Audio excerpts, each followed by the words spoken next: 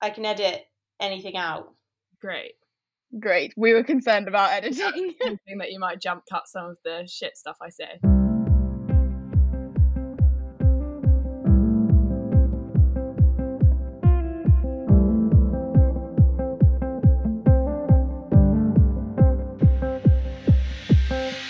Hello and welcome to The Books We Read. I'm Tallulah, and over the course of these episodes, I'm asking a selection of guests to tell me about their favourite books and most formative reading experiences. Whether you consider yourself an avid reader, you're an audiobook listener, or you're just looking for a bit of inspiration on what book to pick up next, I hope that over the next half an hour, you learn something new and get thinking about the books that have made you who you are.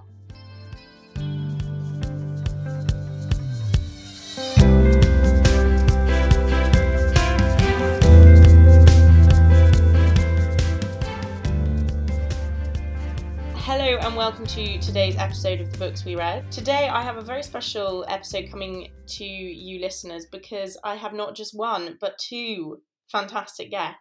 So we have Immie and Em. They are great friends of mine from university, both of whom did a year abroad, Immie in Italy and Em in Paris. And they very kindly joined me today as a duo to tell us about some of their favourite books. And I'm very excited to hear what they have to share. Welcome to the podcast, ladies. Thanks for having us. Thank you, we're very excited. Let's start off with favourite childhood books. Who would like to go first? You kick us off. Right.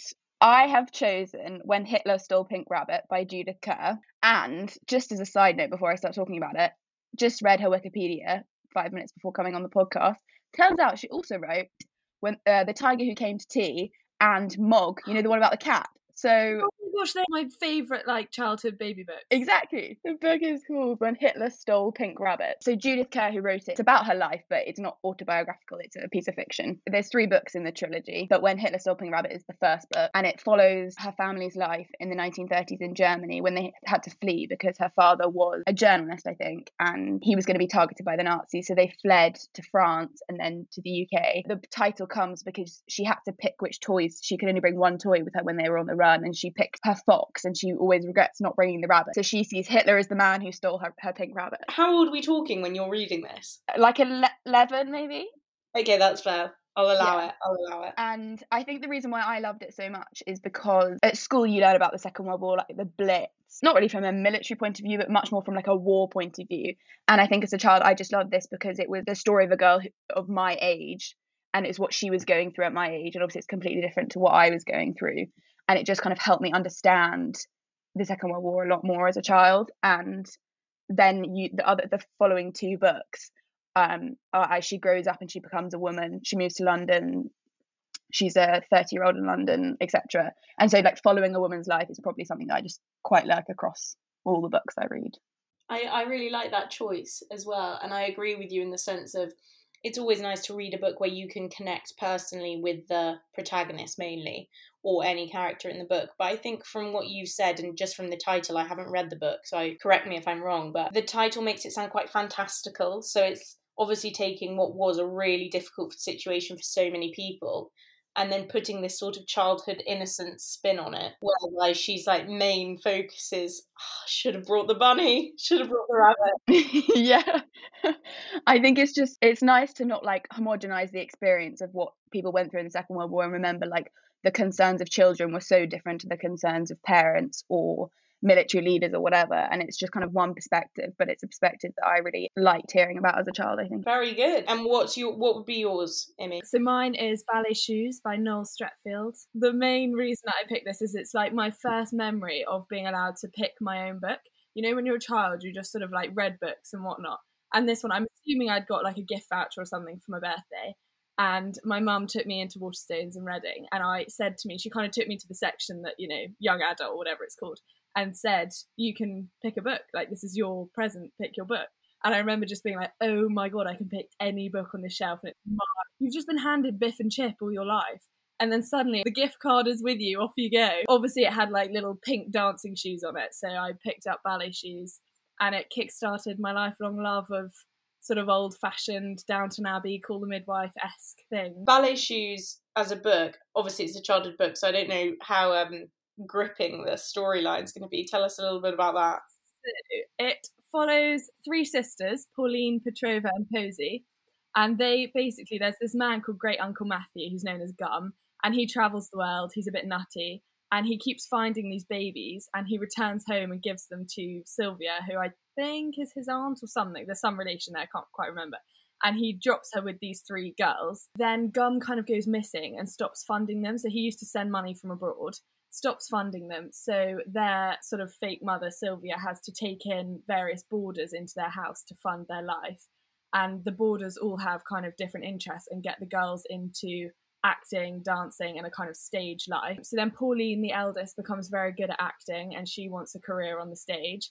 Petrova was never that interested in the whole stage thing, but has to carry on performing to earn money for the family. And then Posey is a really, really good dancer. And so I think there's an actress that's living in the house, and then there's a Russian dance teacher who takes on Posey. So it's all these, how these people kind of come into their lives, teach them these talents, and then the girls' lives on stage and how that funds their lives.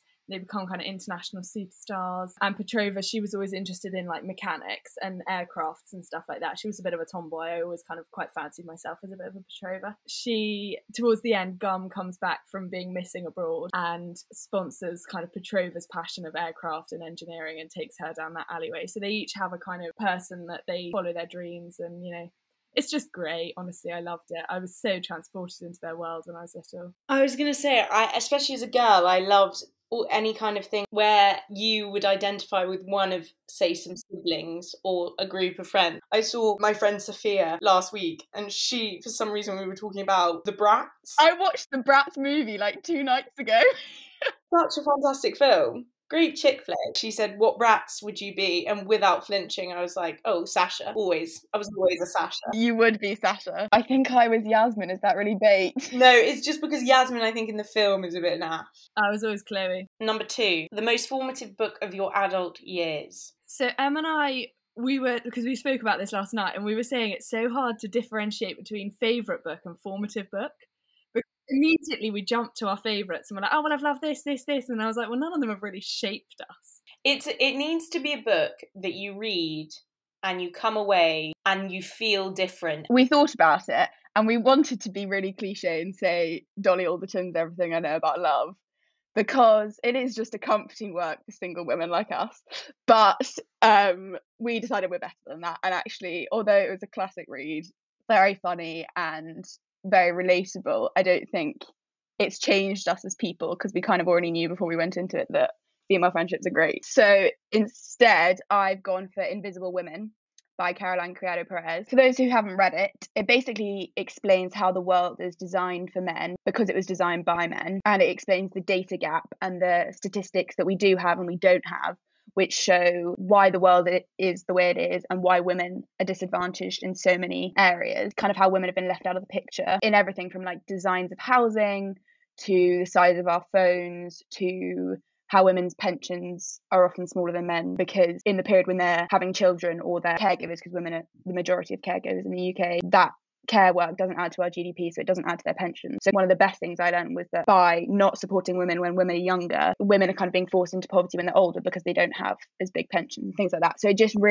gave me the data to back up what I already knew to be true, but I didn't kind of have like the footnote and the place to cite where someone can read. And often when you're talking to men about gender inequality, they don't understand it, or they don't really want to believe it until you can give them cold hard facts. And so this book just really equipped me with examples and studies and statistics to be able to demonstrate why the world is designed for men and why often there isn't a solution because we don't even have the data to show there's a problem. So I would just really encourage everybody to read it. I think men and women alike can learn so much from it.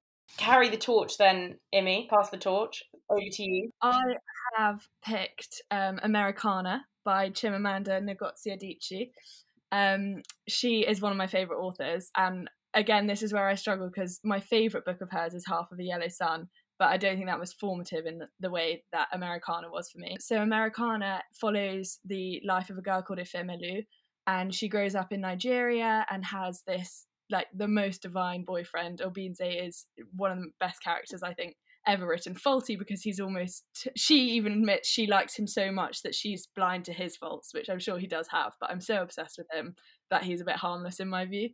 And it follows Immie as she kind of grows up. They have this incredible relationship when they're young and at high school, And then she goes to America to study, and he is going to be joining her in a matter of months, but then 9/11 happens, so he can't go to America, and he ends up going to London. So it follows her life as she battles kind of her race in America. This is the first time, when she's in Nigeria, she has such an identity within her community, and when she goes to America, for the first time she realises what it is to be a black person, because in Nigeria she's never kind of confronted the colour of her skin, because it hasn't been presented to her as a problem. So this is her first encounter being labelled a black person. And then Obinze goes to London, and he lives a very undocumented life when his visa runs out, and he's facing all sorts of immigration problems in London. So it follows the kind of trajectories of their different trajectories in life, and then they come back to Nigeria later in the novel and sort of rekindle what they had despite all the various experiences. It's just honestly one of the most amazing accounts of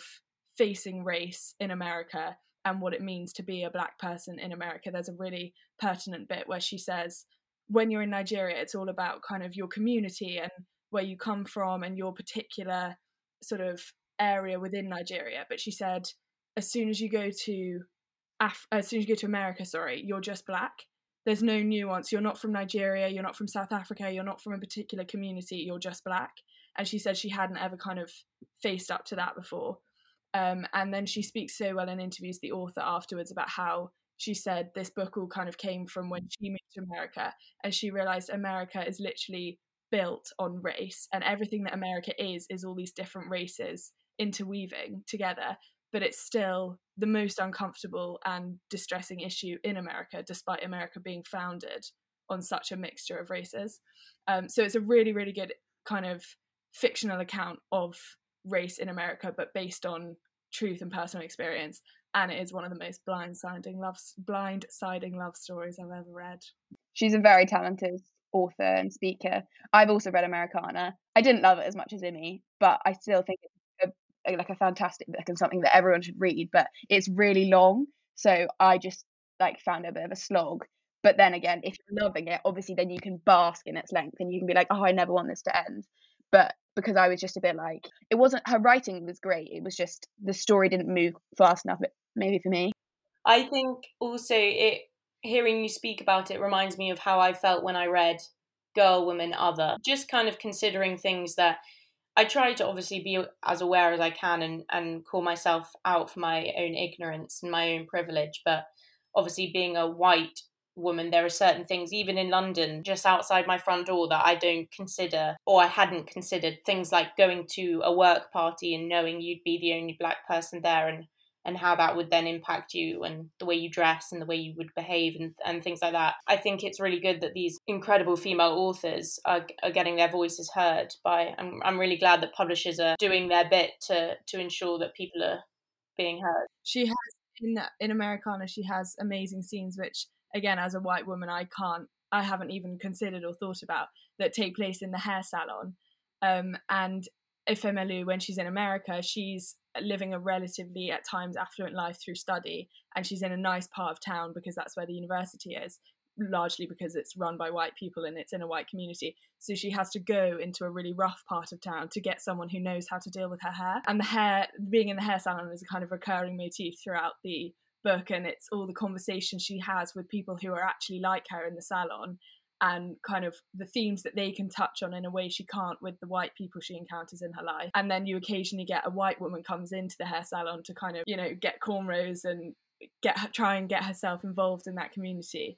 And Chimamanda speaks so well about that. She's really entertaining about the whole notion of the hair salon, and those were some of my favourite bits of the book. As well, she said it's such an interesting thing of women go in to the hair salon, particularly when they're having their hair so dramatically changed in a way that white women don't tend to do in the same way. And she said they go in and they have their identities changed, and they go in and go out, and that's so reminiscent of how black women have to do that in a way that white women don't. So for example, she then links it to Michelle Obama, who had her hair styled in more of a white way. Now she has more natural hair, and she's saying, if she'd had her natural hair throughout the 8 years in the White House, would she have been as loved? And asking those kind of questions, and how hair is such an identity matter for black women in America. Yeah, I recently read Michelle Obama's book, and she talks about that. She talks about how she was very conscious in the 2008 campaign that for Barack's best chance of winning, it was best if they just didn't quite show their full roots and their full heritage, because it was going to scare off some of America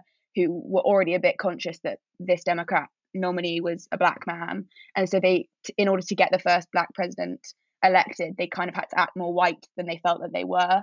And it's interesting to watch after he'd won the second election how her style really developed, because he couldn't be elected again. He couldn't go for office again. And so she could really be who she wanted to be, because she didn't have to think about her husband's political career. And that is just something that white women and white politicians and white politicians' wives haven't had to think about. It just made me so aware of my own privilege, and that the way I look and present myself has never been something that's actually had to challenge me. So it's such an important thing for people to be able to read about, I think. So now we're on to the last selections, and that is the last book you read. So it can be where you don't have to have enjoyed it, and you can tell us why you didn't, or why you did, for that matter. So take it away, Em. What is the last book you read?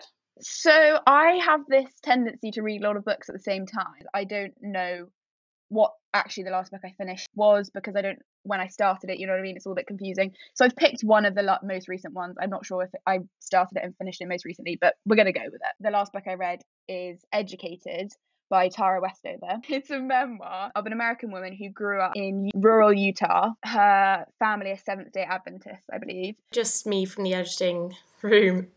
Quick interlude just to say that we've since realised that M actually meant Mormons. They're not Seventh-day Adventists. Mormons, just to clarify. So they were preparing for the end of the world, and her dad didn't trust the government. So they lived off the grid. She never attended school. They didn't believe in hospitals. So her mother became a midwife and was the midwife for all the local families who also didn't believe in hospitals and healthcare. She basically writes about her life and how education was the tool that she used to kind of come to the realization that her family's life wasn't necessarily the best way of doing things. She ends up educating herself, and it I don't want to spoil it, but it transforms her life, and it's amazing, and it's a sort of inspiring story of education, but it's also heart-wrenching and gutting in places, because she has to pay a price for this freedom. Her family don't accept the way she's going about things is better. They think she's being sort of brainwashed and she's going to the other side. So it's a gutting and tragic story in places, incredibly emotional, but also she writes so beautifully. And considering the fact, she wasn't formally educated, I cannot believe how beautifully she writes. And that's why one of the reasons why I picked this book and not another book that I've also kind of been reading recently, which is called Hillbilly Elegy and is another memoir.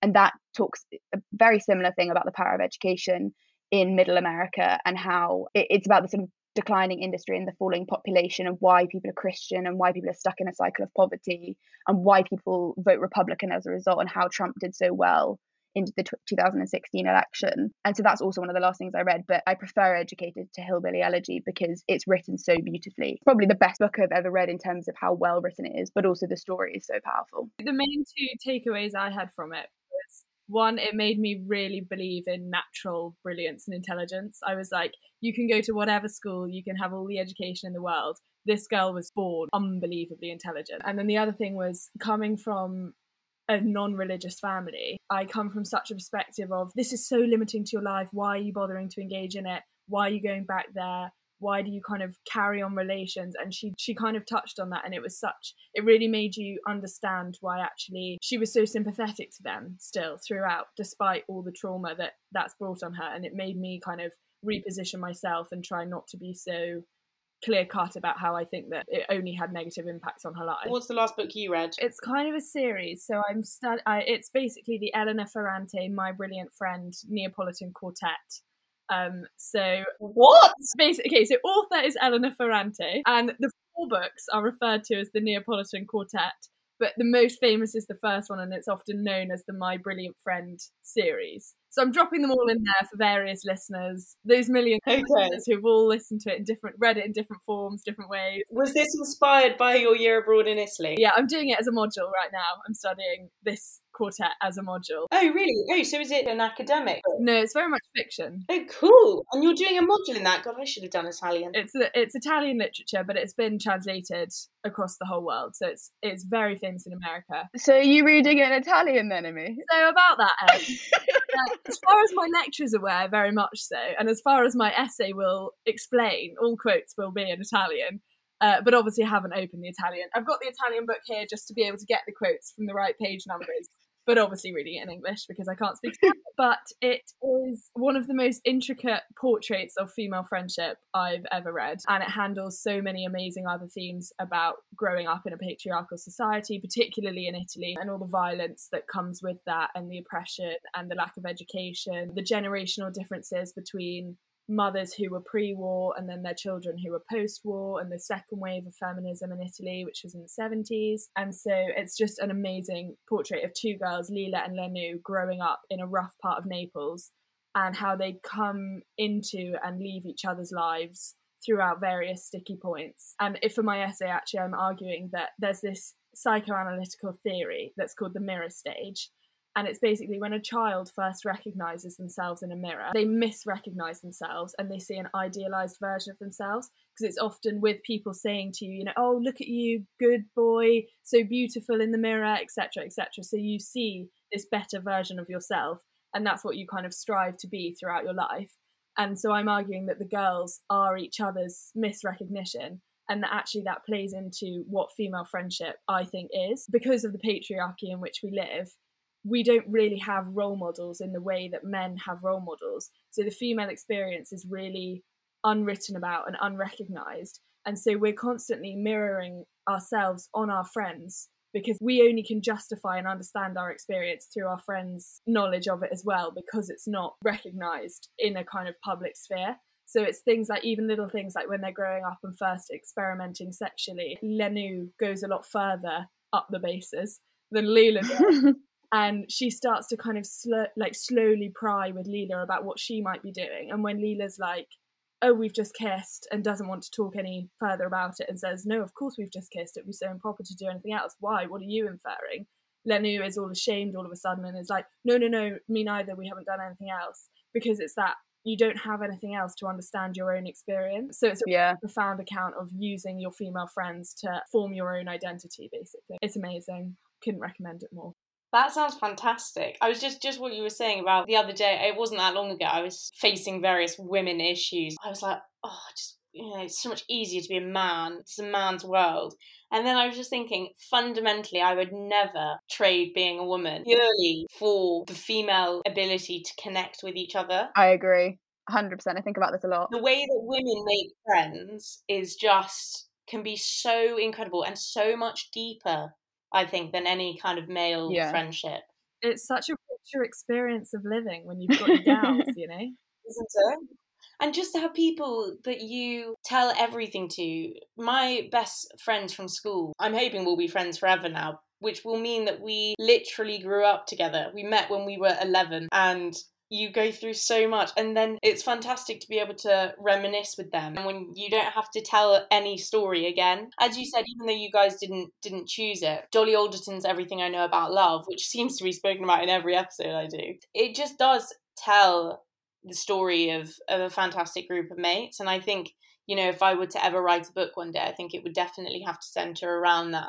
Obviously write about what you know. I remember after reading Dolly Alderton's Everything I Know About Love, I developed a sort of strange nostalgia for a life I hadn't even lived yet. I'm a sucker for nostalgia. Yeah, it's honestly that book, you're so right, about a life I hadn't even lived, and I was already reminiscing it. I'm reminiscing stories that haven't even happened to me yet, probably never will, but I'm already romanticising them. I think far too much about how when Dolly and her friends all stopped living together and they moved in with boyfriends or lived alone or whatever, and that kind of period of living with friends in London came to an end, how they had a pub crawl dressed as objects from the houses they'd lived in. So I think Dolly went as the Henry Hoover and stuff. And I think about that as though that's a party I attended. I don't know why, but that was just a tweet after the book. It's not part of my life at all, but I just really identify with that sense of fun and friendship that we have with our friends. Last question for you both is my new favourite one, is if you had to write a book now, it can either be your autobiography or a fictional work.